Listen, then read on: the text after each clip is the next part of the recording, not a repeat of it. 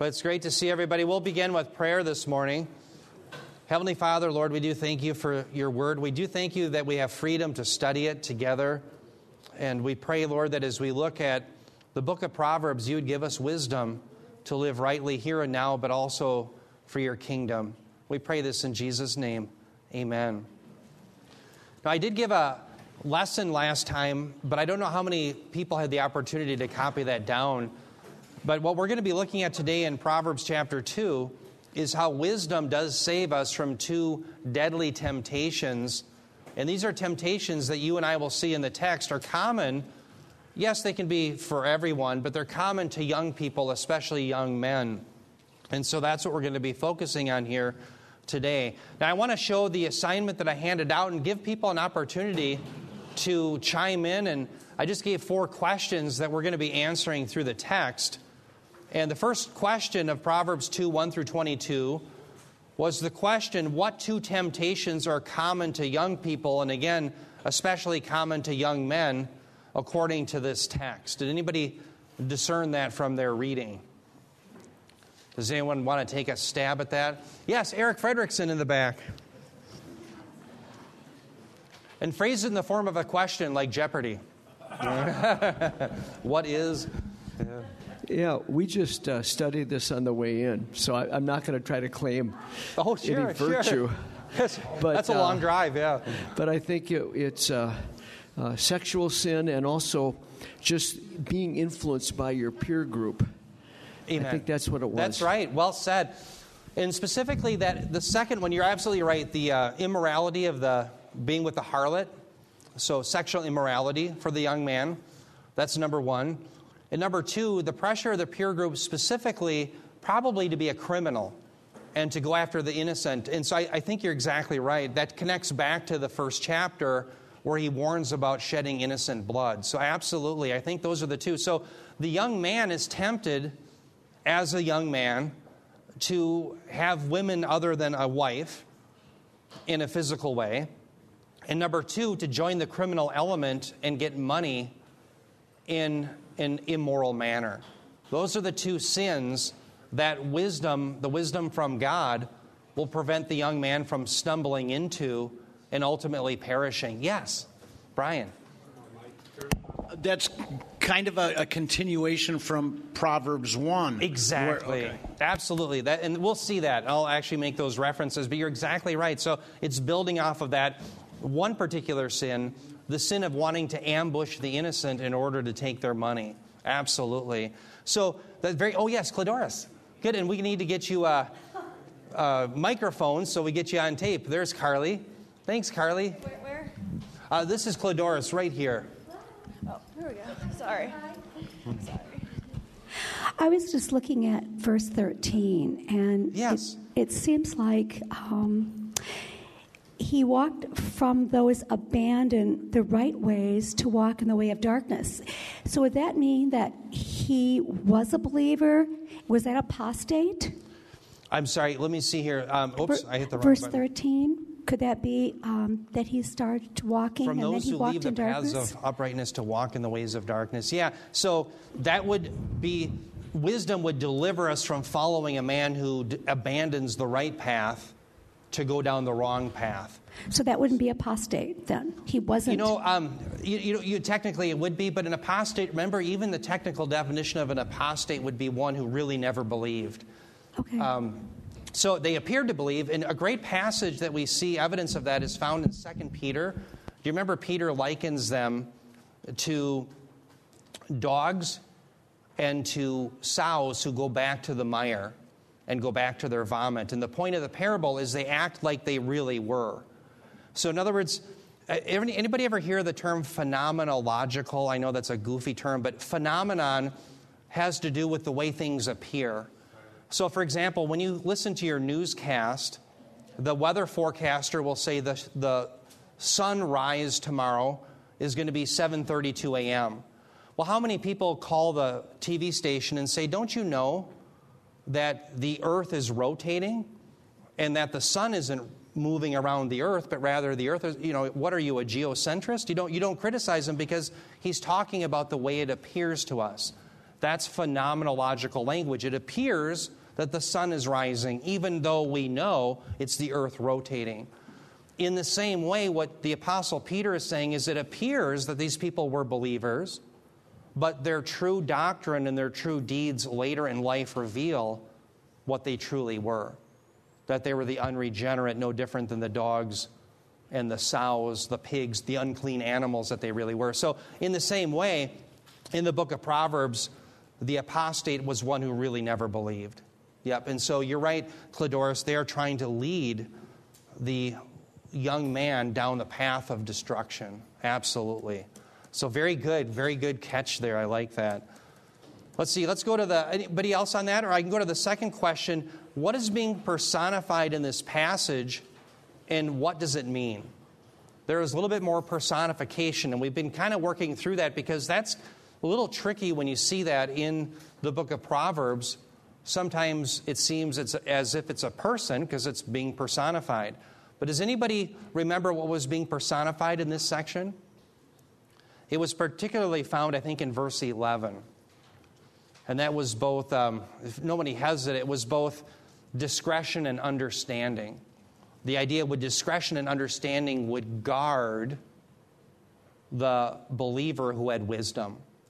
Okay, so the idea is discretion and understanding are being personified as if you come to faith in Christ, if you come to knowledge of God's word and in wisdom, you're going to be guarded in having discretion and understanding. You're not going to lash out.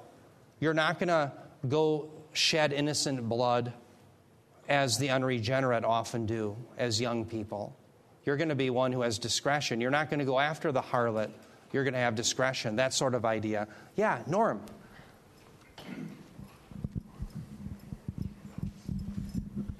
Well, wouldn't wisdom incorporate both of those things? Exactly. Wisdom, well said. So, I don't know, I'd put wisdom down, but you're more precise. No. In fact, I actually drive to that point. You're exactly right. I think wisdom encompasses both. So wisdom is just being personified in just different ways. Yep. So absolutely, that would be the overarching umbrella term for all of it, would be wisdom is being personified. Absolutely. And so that's one thing you'll see throughout the book of Proverbs is wisdom is often personified as crying out to those who don't have any to come and listen, to come and heed the warnings of God. Yeah, Brian. This is just an opinion I'd like from you. Do you hear people a lot say in today's world that the way the media is and access to all this and that it's harder for young people to maybe take the right path. But do you believe that it was always the same, that those temptations, do you think they're more they're stronger in these days, or do you think it's always been the same? You know, on the one hand, we have to affirm that the human sin nature has always been the same. So the struggles have always been the same, and the battle has always been in the mind. And so even if you're apart from quote-unquote temptation of the culture, you still sin within your mind. And that's one of Jesus' point in Mark 7, where he says the real battle comes from within. It's not the outside that defiles the man. The battle's for the mind. But saying that, I think we have to affirm that, you know, some of the temptations to our culture perhaps are just more readily available. You know, you get more access to the internet and different problems that are associated with that, or TV or what have you. So perhaps it's just you can get enticed quicker. You know, but the sin nature is always the same. And so the battle is always the same. And that's why these principles in the Scriptures are really timeless, because the issues are really always the same. You know, every heresy, Bob was just talking to me before the message this morning, and he was talking about post-millennialism, the idea that we will build the kingdom. And if you think about it, in every generation, a form of post-millennialism is just being recycled. Whether it's the Babylonians, remember the king of Babylon boasts that his kingdom is going to last forever. Adolf Hitler boasts that he's going to have a 1,000-year Reich.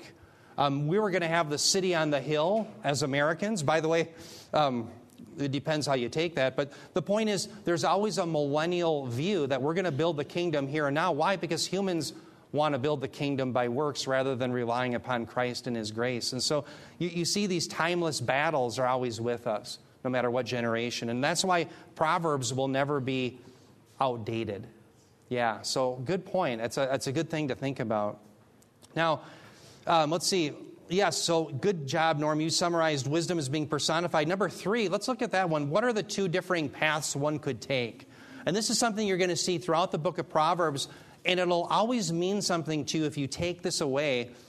That, and I'll just summarize, in the book of Proverbs, there's only 2 ways. The way of the fool or the way of the wise. Okay? And that's why that passage we're going to be studying when we get to it, where it says, train up a child in his way, and when he gets older, he will not depart from it. If you understand in Proverbs that there's only 2 ways, and it's the child's way, in the book of Proverbs, the child's way is the way of the fool. They're synonymous. So do you see then that radically changes the understanding of that text? It's not the promise that, hey, if your son has a inclination to mathematics and you train him in that, he's going to remain a mathematician, he's going to thrive. That's not the promise. The promise is he is a fool by nature because we're all born dead sinners in Adam. And unless by the Scriptures he is broken from that by God's work, he's going to go down the way of the fool. Okay, so only 2 paths, the way of the fool and the way of the wise. The way of the fool goes the way of the perdition, and the way of the wise goes to salvation. By the way, I'm sorry, Bob, go ahead. What passage are you referencing? Does anybody remember the specific reference to, it's in Proverbs, it's in the 20s, where it says, train up a child in the way he should go. People find it under Is it 26? We've heard that for 30 years. I just don't have the specific reference in front of me, And it was always, if you train them right, then that's how it's going to be. But his way is actually the way of the fool. Yes, exactly. It totally changes the meaning. Absolutely. And so one of the great things that we can know is the Holy Spirit-inspired author determines the meaning, not the reader. Amen. Well said. Yeah. Oh, 22:6. I knew there was a 22:6. 22:6. Thank you. So 22:6. Train up a child, and the way your version will read it in English, it'll say, train up the child in the way he should go. But what's interesting is that phrase, the way he should go, it literally is in the Hebrew, it's train up a child in his way. So there's what's called a third person masculine pronominal suffix. And what that suffix means is it's his way, right? Okay, so it's not the way he should go. It's literally his way. It's a possessive. It's like it's my way, or their way. It's his way, the child's way. And so because it's the child's way, we know from the rest of Proverbs that the way of the child is synonymous with the way of the fool. And so it radically changes our understanding of the text. I've heard that text used in a lot of Christian schools. And the idea is that if you train them up in the way they should go, well, what's the way they should go? Well, learning the Lord, and that's fine. But oftentimes people will take it to mean their natural bent. They're good at a certain skill. And so Christian educators will use that verse to try to say, hey, if you find the natural bent of the student, train them up in that way. And if it's being an electrician, they'll be an electrician the rest of their life. That's not what the passage is promising. So, yes, Rich. Along these same lines, I had a neighbor that she said about her husband, she goes, oh, my husband would make a great Christian because he's such a nice guy. Oh. And the point is that the natural man is always the fool, no matter how great his temperament is, no matter how nice and kind and generous. If he doesn't have Christ, he's a natural fool. Yeah, amen. Well said, Rich. And oftentimes niceness can be a phenomenological phenomenon as well. That's a redundancy, I guess, but it can just appear that way. I remember before I was a believer, I could be nice for large portions of time, but at some point the real man would break out, right? And so niceness in and of itself is no determiner whether one is regenerate. But yeah, very good point. Yeah, I second that. Yeah, thanks, Brian. Yeah, amen. But yeah, very good point, Rich. Could you explain a little bit more about that verse in Proverbs, train up a child? Why would you want to train him up in the bad way. I don't understand that. Yeah, it's actually a threat. It's if you train up a child in his way, and he will not depart from it. So what it is a promise that if you're going to allow him to go out in his own way, he's not going to depart from it when he's older. So in other words, if you allow him to go the way of the fool, if you train him up in that way, he's not going to depart from it. So it's a warning not to allow them to remain in the way of the fool, the way of the child. And the one who alerted to me, I was doing Hebrew exegesis at Northwestern with a man who's really a good scholar. His name is Jason DeRoshi, and every now and then you'll see him on videos. If anyone has logo software, he does some videos for them, I've seen. He sat under a man named Dwayne Garrett, and you'll see his name in a lot of commentaries in different Hebrew texts. In fact, one of the Proverbs commentaries is done by Dwayne Garrett. But anyway, they're the ones who caught that, and they talked about the grammar of that passage. And so that's how I learned it, was actually in seminary, to say, hey, that's a really good reading of the text. That makes sense. But it's in keeping with the wider narrative of the text. There's two ways, way of the fool, the way of the wise. Yes, Bob.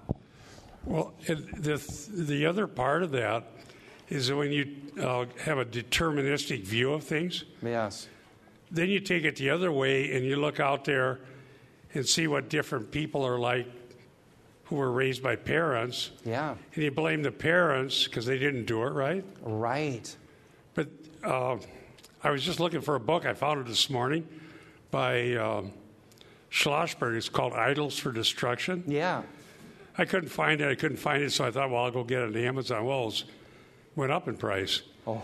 But I read it back in the 80s, so I found it. I got my flashlight and I found it. Yeah. But one of the things he dealt with was determinism. Yeah. And we're always looking for somebody to blame for whatever goes on. Yes. And so Schlossberg had a great book about that, and I read it back in the 80s. Wow. And we just need to get a biblical view of the, number one, the sin nature. Yeah. Nobody comes into the world as a Christian. Right. We come into the world dead in Adam. Yeah, amen. I'm going to talk about that in my sermon. And then we need to understand the gospel is not about, who said that, Rich? Somebody be a good Christian? Yeah. I remember when I was going to seminary, I was listening to a Christian radio station. Yeah. Does anybody remember when Bob Dylan supposedly was converted? No. I'm the only one who remembers that? You remember that? Touched?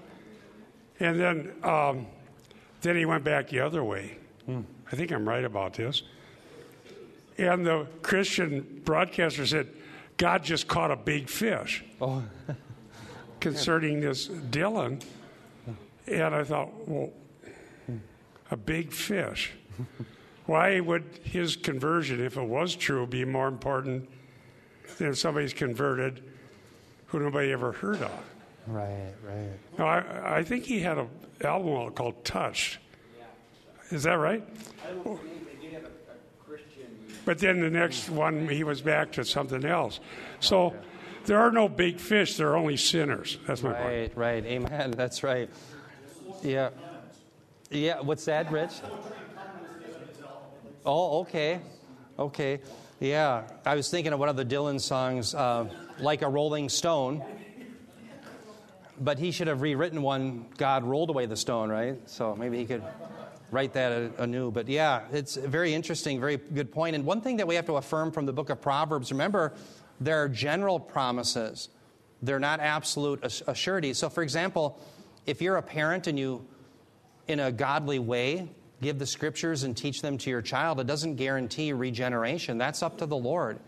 And one of the passages we looked at last week that affirms that is, remember in John 3, verse 3, we looked at John 3, 3 through 8. In verse 8, Jesus talks about the work of the Spirit as like the wind. Well, you and I can't control what the wind does, nor can we control the regeneration by the Spirit. So the best a Christian parent can do, a believer, is to put their children in the arena in which they will hear the Word of God taught. And then it's God who does the work. And so that's a great point that Bob is bringing up, is God is the one who has to do the work. And so again, the book of Proverbs isn't given an absolute assurances in any of the promises. They're always generalities. But remember what I said. Without generalities, you can't have wisdom. Let me give you an example of that. Generally, it's a good idea to wear a seatbelt when you're driving. However, you'll hear someone say, well, wait a minute, if you're out on the ice and you're driving on Minnetonka and you break through and you have your seatbelt on, well, then it'll take you longer to get out of the vehicle and you'll probably die and you'll drown, so I'm not wearing my seatbelt. Well, that's a very specific example. But generally speaking, it's better to wear your seatbelt. So you're dealing with generalities. That's the way it is in the book of Proverbs. You can always come up with an exception, but it's dealing with the general reality. If you're a decent citizen, you don't harm people. That is, you don't try to take their money maliciously.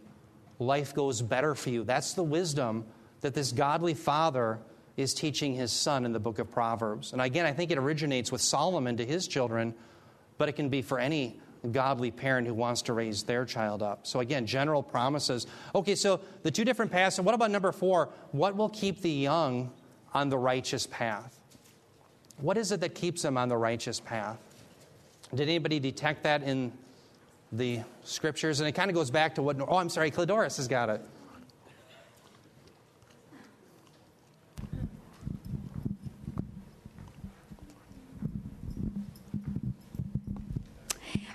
Psalm 119, verse 9. How can a young man keep his ways pure? By keeping your word. Amen. It's the word of God, isn't it? Absolutely. And so, yes, we have this general principle. Keeping the word of God will keep us from that, right? From the error, the way of error and the way of destruction. But ultimately, it's God who enables us to even keep the word. And so when we put all of our theology together, absolutely, it's God who is the one who, keeping us in his word, we persevere. So all of that's tied to the wisdom. Wisdom literature is designed to help us keep off the path that leads to destruction. So with that, let me go to an outline here of this text. What's interesting is there's what's called a protasis-apodosis construction. If this, then that. That's the construction of this whole section.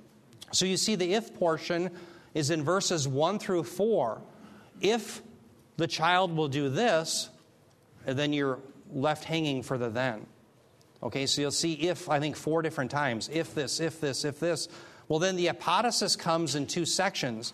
Verses 5 through 11, you have an apodosis, and then you have the promise of protection. Verses 12 through 19. If the child will go after the ways of righteousness, then they will be protected from these various threats. Then you have a summary in verses 20 through 22.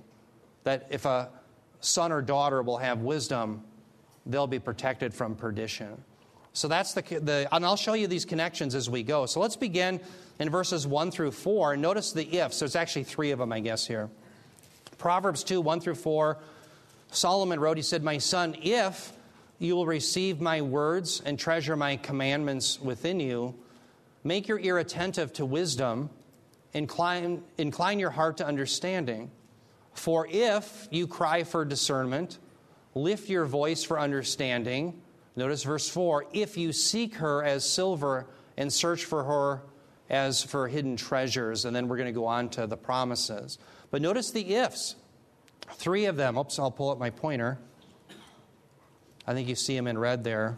So this is im. It's actually there in the Hebrew. Im, if. Now, one of the questions we have to ask, I think, here first is, who is the father? Because notice, it says, "my son." Does anyone want to take a stab at who the father is in this section? And I think there's 3 options. You can say it's the heavenly Father, it's God. It's an earthly father. Or could it be it's wisdom personified again? Now, if you don't want to take a stab at it, I think it's a real person. I think it's a human being. Implied is this father who's earthly is teaching the heavenly Father's wisdom. So they're a person who has the Word of God within them. So my son is generic for any child, or it could be a son or a daughter for that matter, but one who will listen. Right? And so the father, I think, is probably an earthly father, but implied they're endowed with the wisdom that comes from God's Word. Now, notice the 3 necessary things that are going to be for wisdom. The 3 necessary things, first of all, is that they have to dedicate themselves to really internalizing the Word. Notice, if you will receive my words and treasure my commandments within you.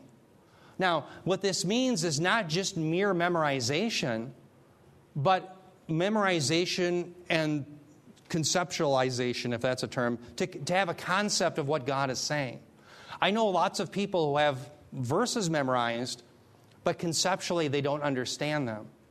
So what the Scriptures call us always to do is to first understand what the Scriptures are saying, but then certainly internalizing that and having a robust worldview from the Bible. That's what's being called for here. So that's number one, dedicated to internalizing the Word of God, understanding what it says and memorizing and whatever it takes to have the Scriptures within you. Notice the second thing is they're to dedicate themselves to seeking God's wisdom. They have to have a desire for that. So notice it's make your ear attentive to wisdom, incline your heart to understanding. Notice down here, verse 4, seek her as silver and search for her as for hidden treasures. There has to be a desire to learn the Word of God. Now, that's one of the demarcations between the believer and the unbeliever. One thing the unbeliever does not have is a desire to understand the Word of God. So what changes a person and makes them one who formerly did not desire wisdom in the Word of God to desiring it? Well, that's something that the Holy Spirit does in regeneration. That's where the battle of the will comes into play. Bob, you read the book Bondage of the Will. And maybe just explain for people what Luther was dealing with Erasmus in that book. Yes, I read that book and took a lot of notes, and I keep referring back to it. Yes. The battle at that time was whether humans have to cooperate with God and work together synergistically to ultimately, and you showed that last week with your graphic view of how justification really doesn't happen in Rome. You go in circles. And Luther said, no, grace alone. And if the will is in bondage, and you can't just stir up the will so that somehow people ultimately find God, but it's a work of God's grace through the gospel, Amen. Then you have the bondage of the will. Yes. Erasmus was teaching free will, make the right choices, things like that. And so that was a real issue. Yes. And the reason I studied that was interesting that many, many centuries later, Protestantism went back to Erasmus. Okay, so now a lot of Protestant Christianity has more in common with Erasmus than the Reformation. Yeah, amen. Well said. And that, again, ties into the idea that the heresies are just recycled. Same heresies over and over. So think of the categories Bob's talking about. Luther holds to monergism, that God alone, mono, if you have a monoplane, you have one wing. If you have a biplane, you have two, I guess, but that doesn't tie into synergism, I guess. But mono meaning one. Monergism is there's one alone who changes you. That's God. God is the one who seeks for us. Synergism is that you and I synergistically work with God. The Bible teaches the former. It's monergism, that God alone is the one who seeks for us. And so that's really the question I want to ask here is, does anybody naturally desire or seek for God? And we see a clear answer in the Scriptures from the Apostle Paul. And I want to hit that again because it's so central to our understanding the rest of the Bible. If we don't get this right, we're going to be led off into the tulips and other areas of our theology. So listen to... Well, yeah. Okay. Tulips are not so bad. What would be bad? Yeah. Thorns, thistles. Yeah, buckthorn. There you go. Thank you. You're led off into the buckthorn. Yeah. Amen. So let's read what the Apostle Paul said in Romans 3:9-12. He said, "What then? Are we better than they?" By the way, he's answering the question: are the Jews better than the Gentiles? Listen to what he says. He says, "Not at all. For we have already charged that both Jews and Greeks are all under sin." Let me stop there for just a moment. I want you to notice in bold that phrase, all under sin. The term under there is hupo. The term for sin is hamartia. Hupo hamartia. The reason that's an important phrase is that is the condition of every single person. Notice he's just laid it out. Jews and Greeks, that is Jews and Gentiles, in your natural default position are hupo hamartian. You're all under sin. We're all under bondage. That's what we are. That's our natural default position. Now, Turn your Bibles, if you will, to Romans 7:14. Let me just show you how else this is rendered in our English versions. Turn your Bibles to Romans 7:14.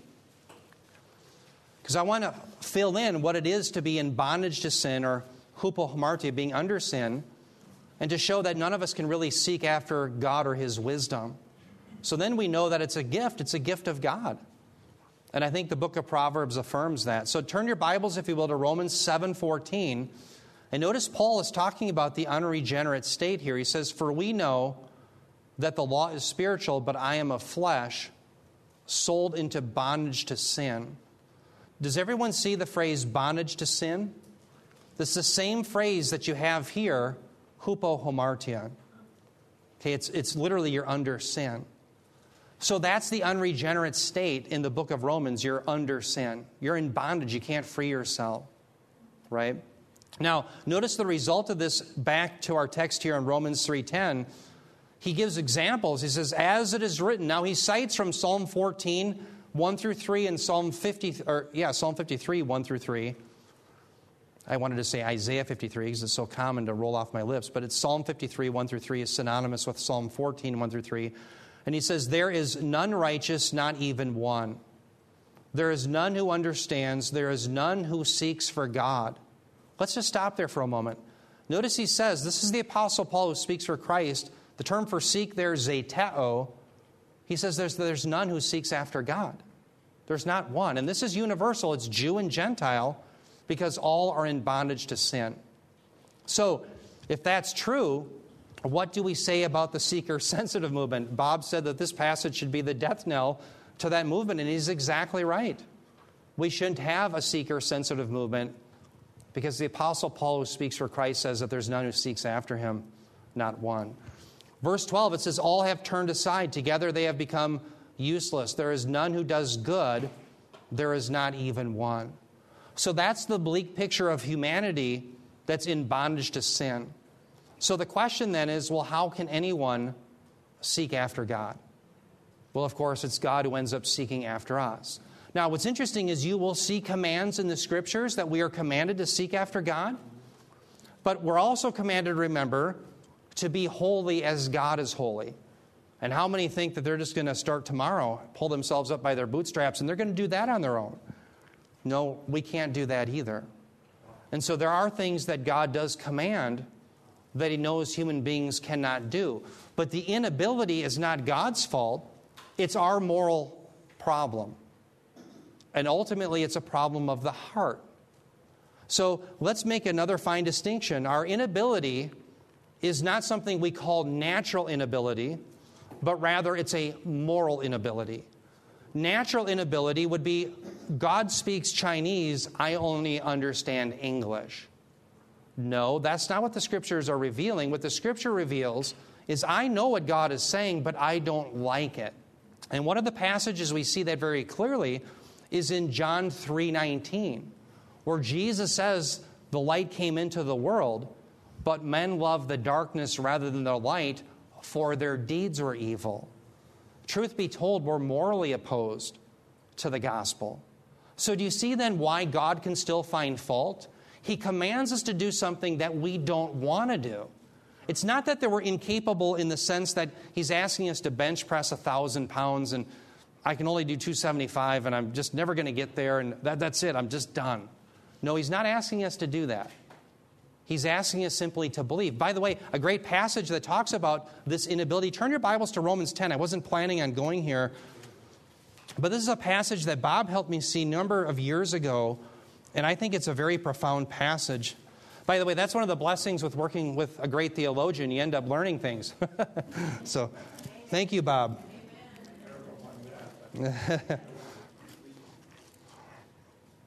Let's see. Romans chapter 10.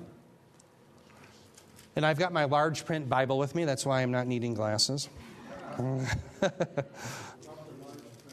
Yeah, I love the large print, right? And I'm looking for the spot in here.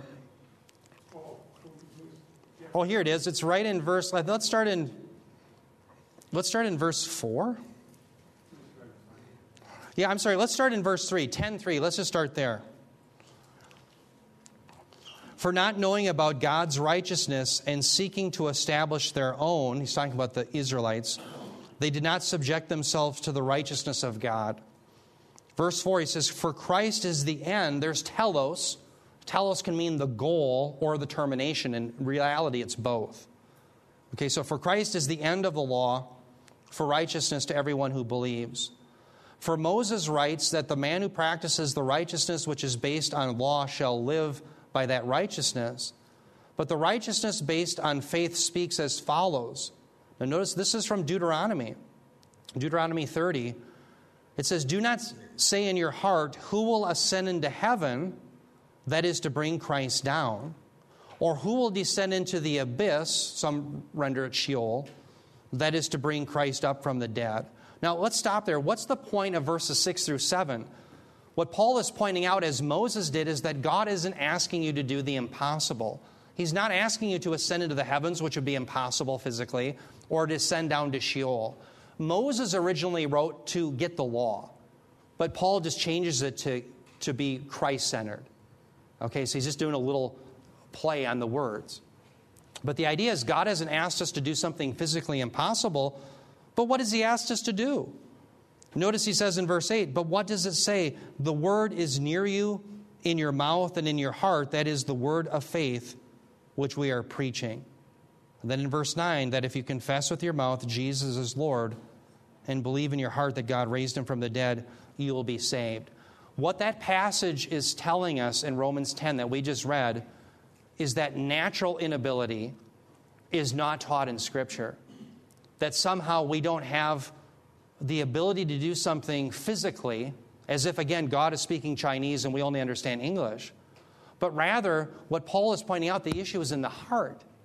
So do you see then when God commands us to do things that we can't do, it's not because it's the impossible in the sense of natural inability, but rather of moral inability. And that's why we're still culpable. We love our sins too much. And so regeneration happens when God changes that disposition by the Spirit. And he does it by seeking after us. And this is why, remember, even to his own disciples in John 15:16, Jesus said, you didn't choose me, but I chose you. Well, why? Because in their own inability, morally, they would never choose Christ. So he sought them. Jesus is the one who seeks and saves the lost. So if you see someone, for example, in 1st and 2nd Chronicles, oftentimes there will be a list of the kings. And the writer of 1st and 2nd Chronicles will say, they sought the Lord or they did not seek the Lord. Understand, behind that is ultimately the Lord's doing. The Lord enables people to seek him, and for those that don't seek him, he just lets them be who they are. He lets them harden themselves by simply letting them be who they are. So that's one of the... yes, Barb, back there. I'm not trying to be contrary, but I want to process you're saying natural inability is not taught in Scripture. So like in Ephesians 2:1 where it says you were dead. Yes. In your trespasses and sins. Isn't that like as natural of a state of inability as you could have? Yes, it is. And what I mean by natural isn't the idea of that I'm using naturally different than you are. You're using natural inability there to say in our unaided state, and you're correct. I'm using it to refer to innate abilities, physical abilities. Again, the idea of we're supposed to bench press 1,000 pounds and no human being can do that or what have you. It's that kind of natural inability that I'm referring to. Yeah, Bob, do you have something to help there? Well, interestingly, yesterday and this morning I was digging through looking for this book. Yeah.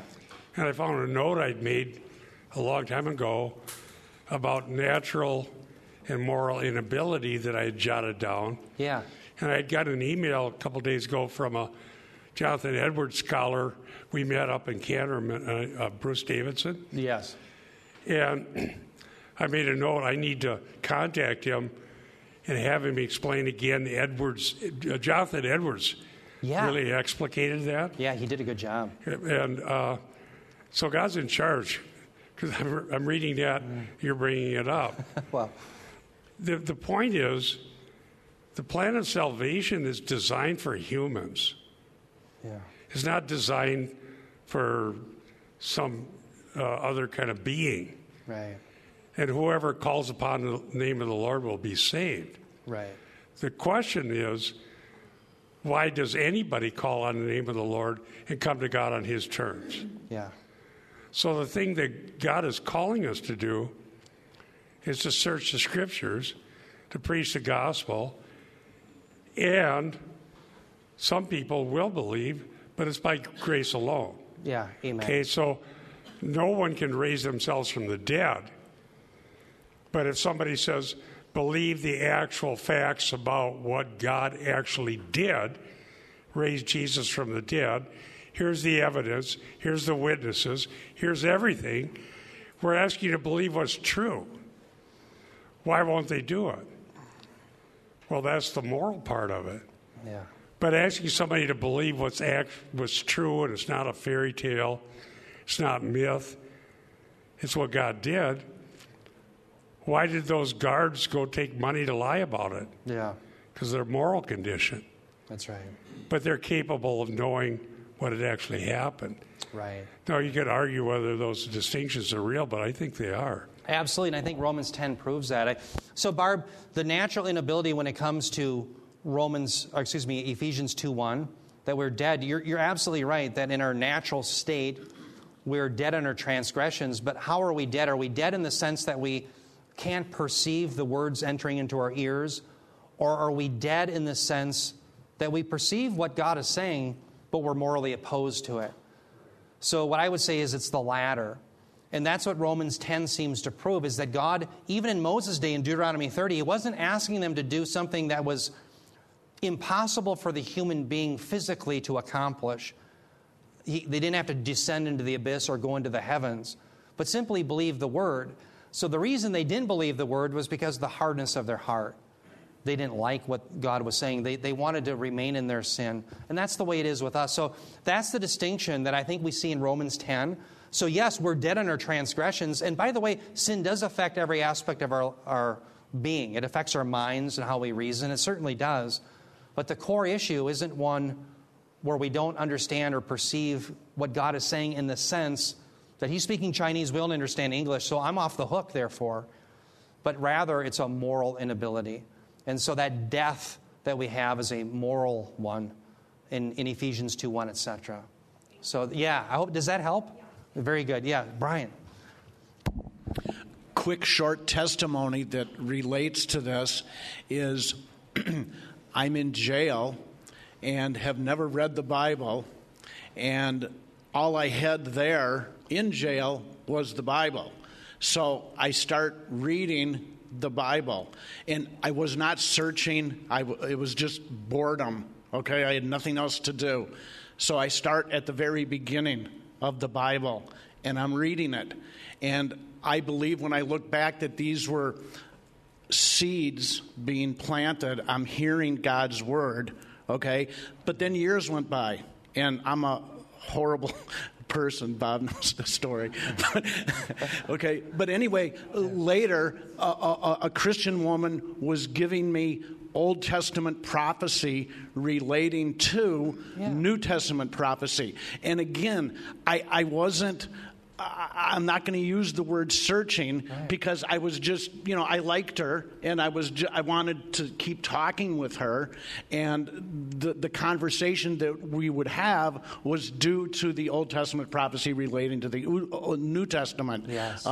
And that was by the hearing of God's word. That's how you become saved. And that's what happened to me. I wasn't out looking for anything. I wasn't searching for God. It's just something that God did to me. Amen. Well said. That's a great testimony. And I could affirm the same thing in my own life. I saw an airplane crash when I was 19. And a family died, and God got my attention at that point. I was gassing airplanes. I gassed a Cessna 310.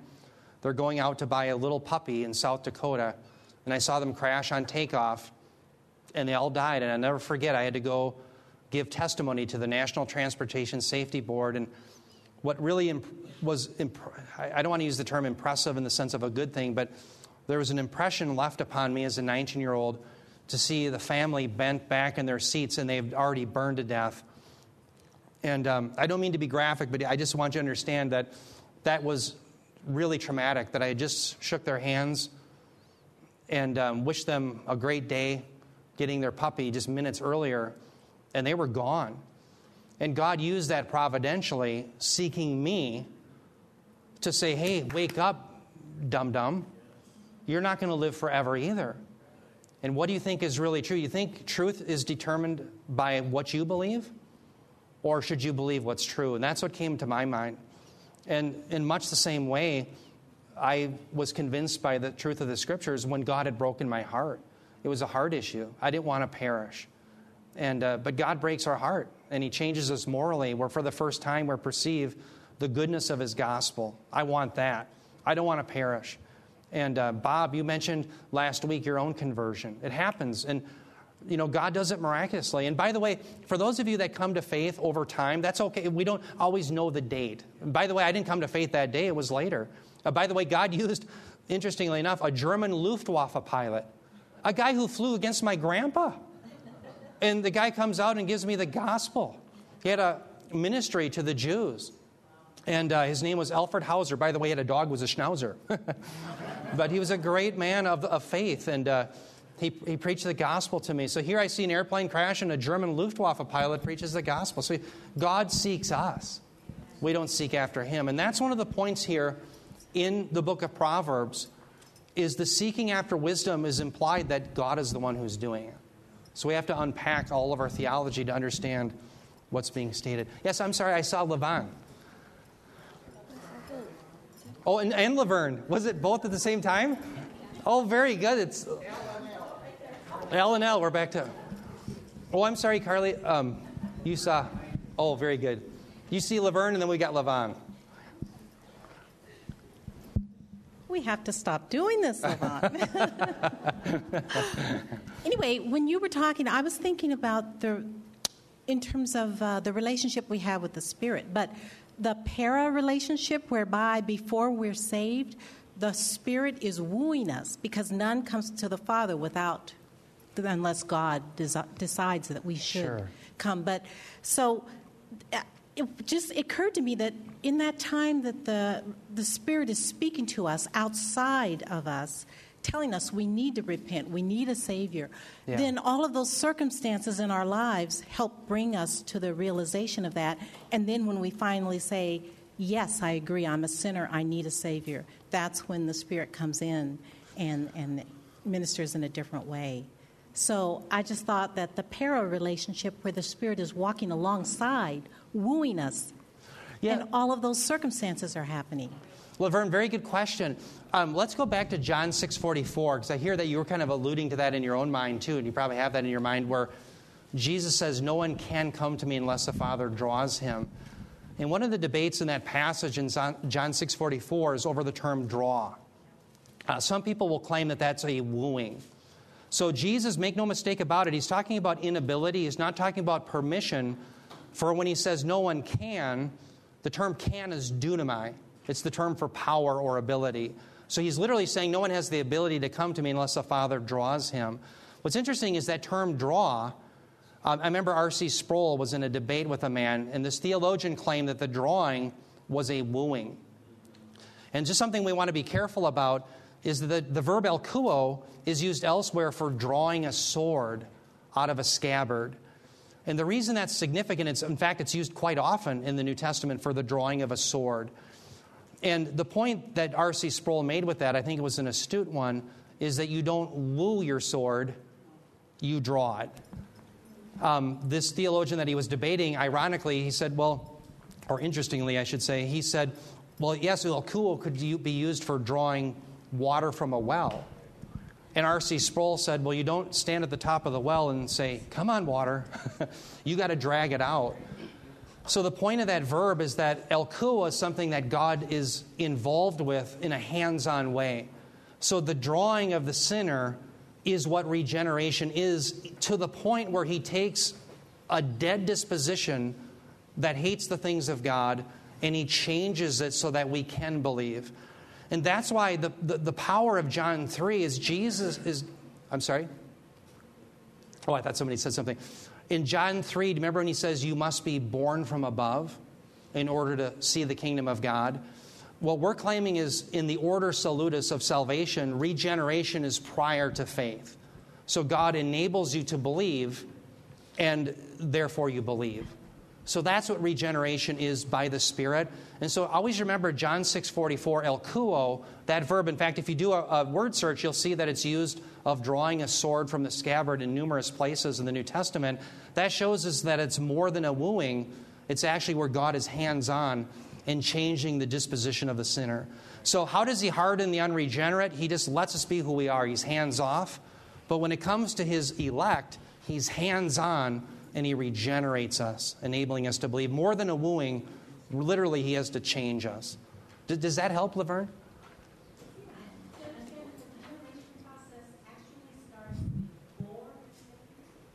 Yes, that's what I would claim. And one of the passages that I think proves that is Romans 8:30. For those whom he predestined, he called. For those whom he called, he justified. For those of them he justified, he also then glorified. And so the predestined and the calling are prior to the justification at conversion. All the verbs are aorist, past tense. It's all done in God's eyes. But Bob and I will often talk when it comes to the calling, there's a distinction between the universal call, where, yes, anyone can believe. It's open to everyone. But in Romans 8:30, it's not a universal call. It's an effectual call that's only for those who have been predestined. And that's why Bob, even last week in that sermon he gave, remember, the message of the cross is foolishness to those who are perishing. Remember, to the Jew, it's a scandal. To the Greek, it's a stumbling block. But to the called, both Jews and Greeks, it's the power and wisdom of God. The calling there is the effectual calling. And so that occurs prior to justification by faith, that effectual call. Yeah, very good, very good. So that's that he foreknew those whom he predestined. So what's interesting about foreknowledge is the Arminian position typically is that God looks down the corridor of time, he sees who's going to choose him, and on that basis he chooses them. The problem with that view is foreknowledge, prognosko, is used with respect to having a saving, a pre-existing love for someone. And let me give an example of knowledge when it has to do with an intimate love. Think about like in Genesis 4:1, where it says Adam knew his wife. We don't take that knowledge as just something mere mental, like he could pick her out in a lineup. You know, there's 5 women, that's my wife right there. No, he was intimate with her. And in the same way, God, in his foreknowledge of the elect, knows us in an intimate way that he doesn't know the unregenerate. That's what's being stated. And the proof of that is, if I remember correctly, I think it's in Hebrews, where Jesus is called the prognosko, the one that God foreknew. So certainly because Jesus was always with God the Father from the beginning, it can't simply mean that God the Father had knowledge of his Son. I know who that is. Or saw what Jesus was going to do. But rather it has to do with this intimate love that he had with the Son for eternity. So in the same way, before eternity began, because you're of the elect, if you're a believer in Christ, he had a love for you that he didn't have for others. And another great text that proves this is, remember in Romans 9, Jacob I loved and Esau I hated. And the analogy shows that they were chosen, Jacob was and not Esau, prior to anything they had done, Paul says, so that it would stand by God's grace, not by man's choice. I'm paraphrasing somewhat. But that's in Romans chapter 9. So Jacob and Esau is evidence that it wasn't based on what human beings do. It's based on purely God's good desire. So I hope that helps, that this foreknowledge isn't God looking down the corridor of time, but rather it has to do with choosing beforehand to be in an intimate, loving relationship with the elect that he isn't with other people. And there's been some very good scholarly work done by men like Thomas Schreiner to that effect, who wrote a wonderful commentary on the book of Romans. He's done some good work. Another man named Douglas Moo, who's actually a Lutheran scholar, has done some really good work too on that. So those are resources I could get to you that may help in that regard. But does that help a little bit with the foreknowledge idea? I know there's quite a bit to chew on there.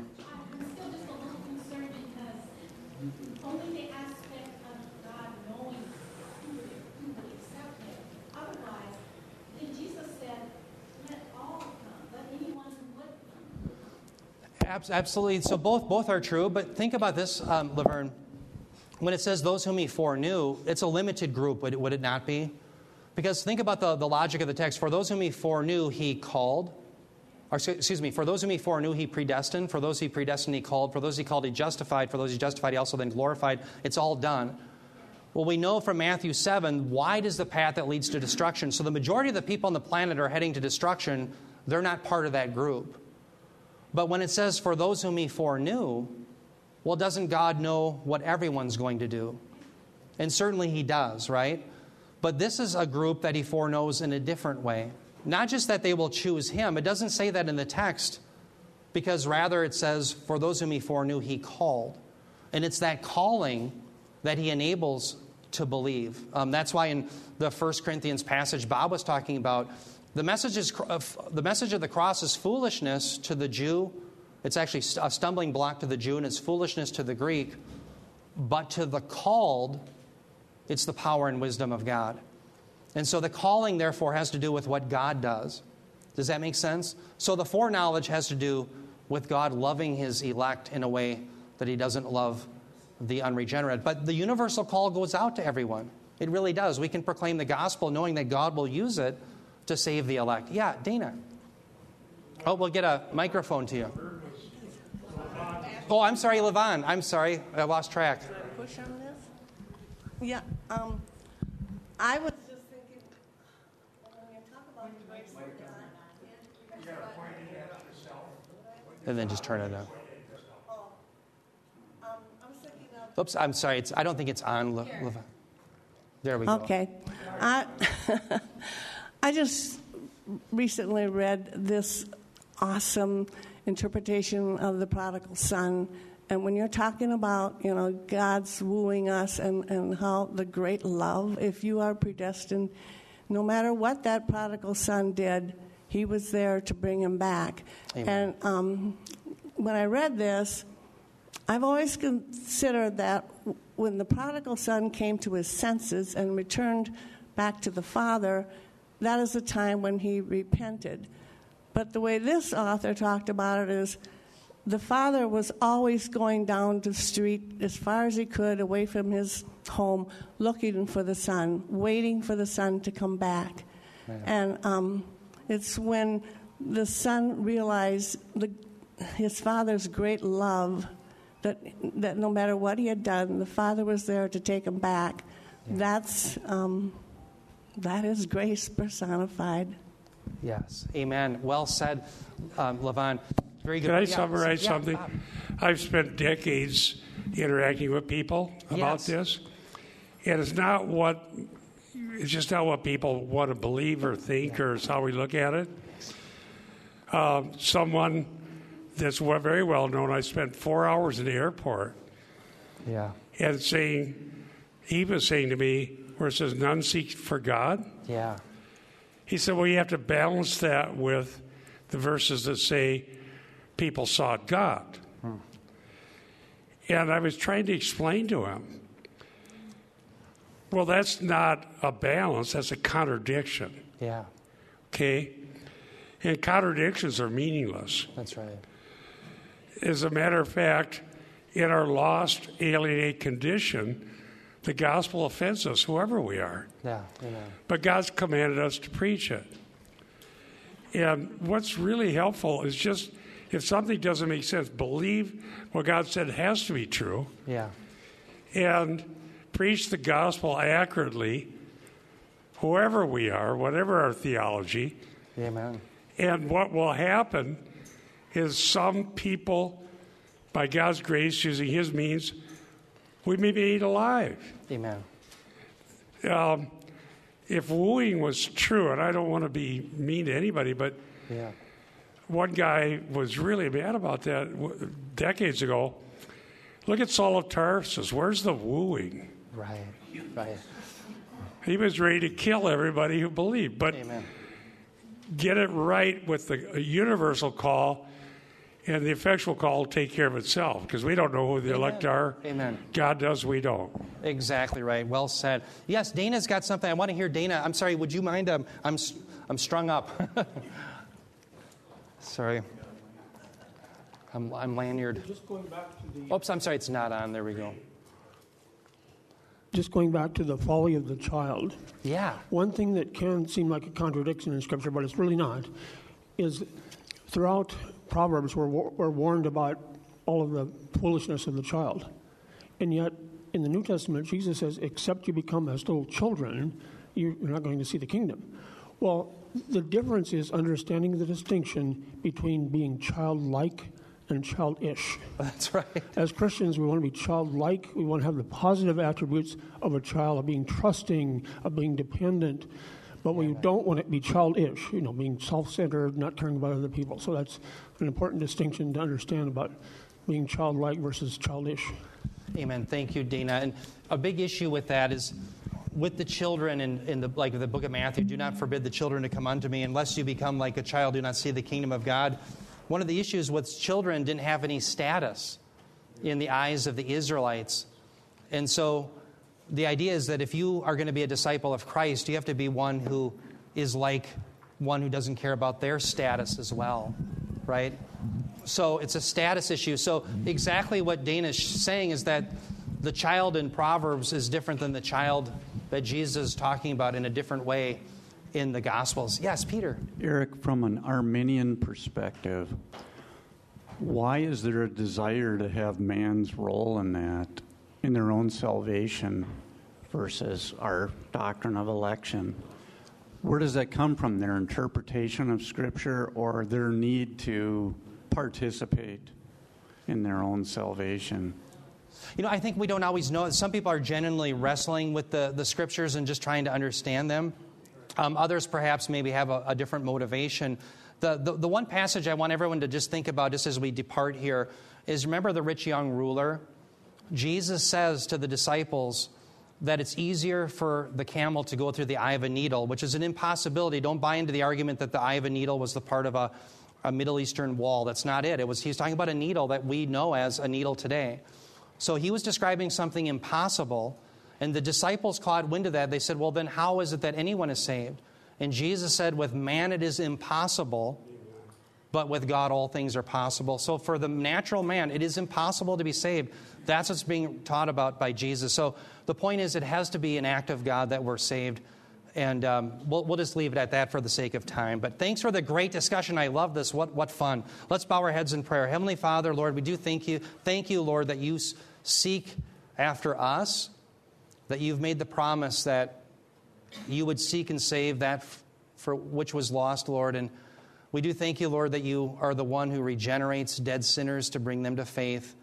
And we do thank you, Lord, for the wisdom that you give through your word, that we may live righteous lives that are pleasing to you. I do pray that you would give us wisdom and your perseverance for this difficult time in our country and in the world today. And I do pray, Heavenly Father, for the sermon today, for Bob, and for all of us, that we would have ears to hear the word of God. We pray this in Jesus' name. Amen.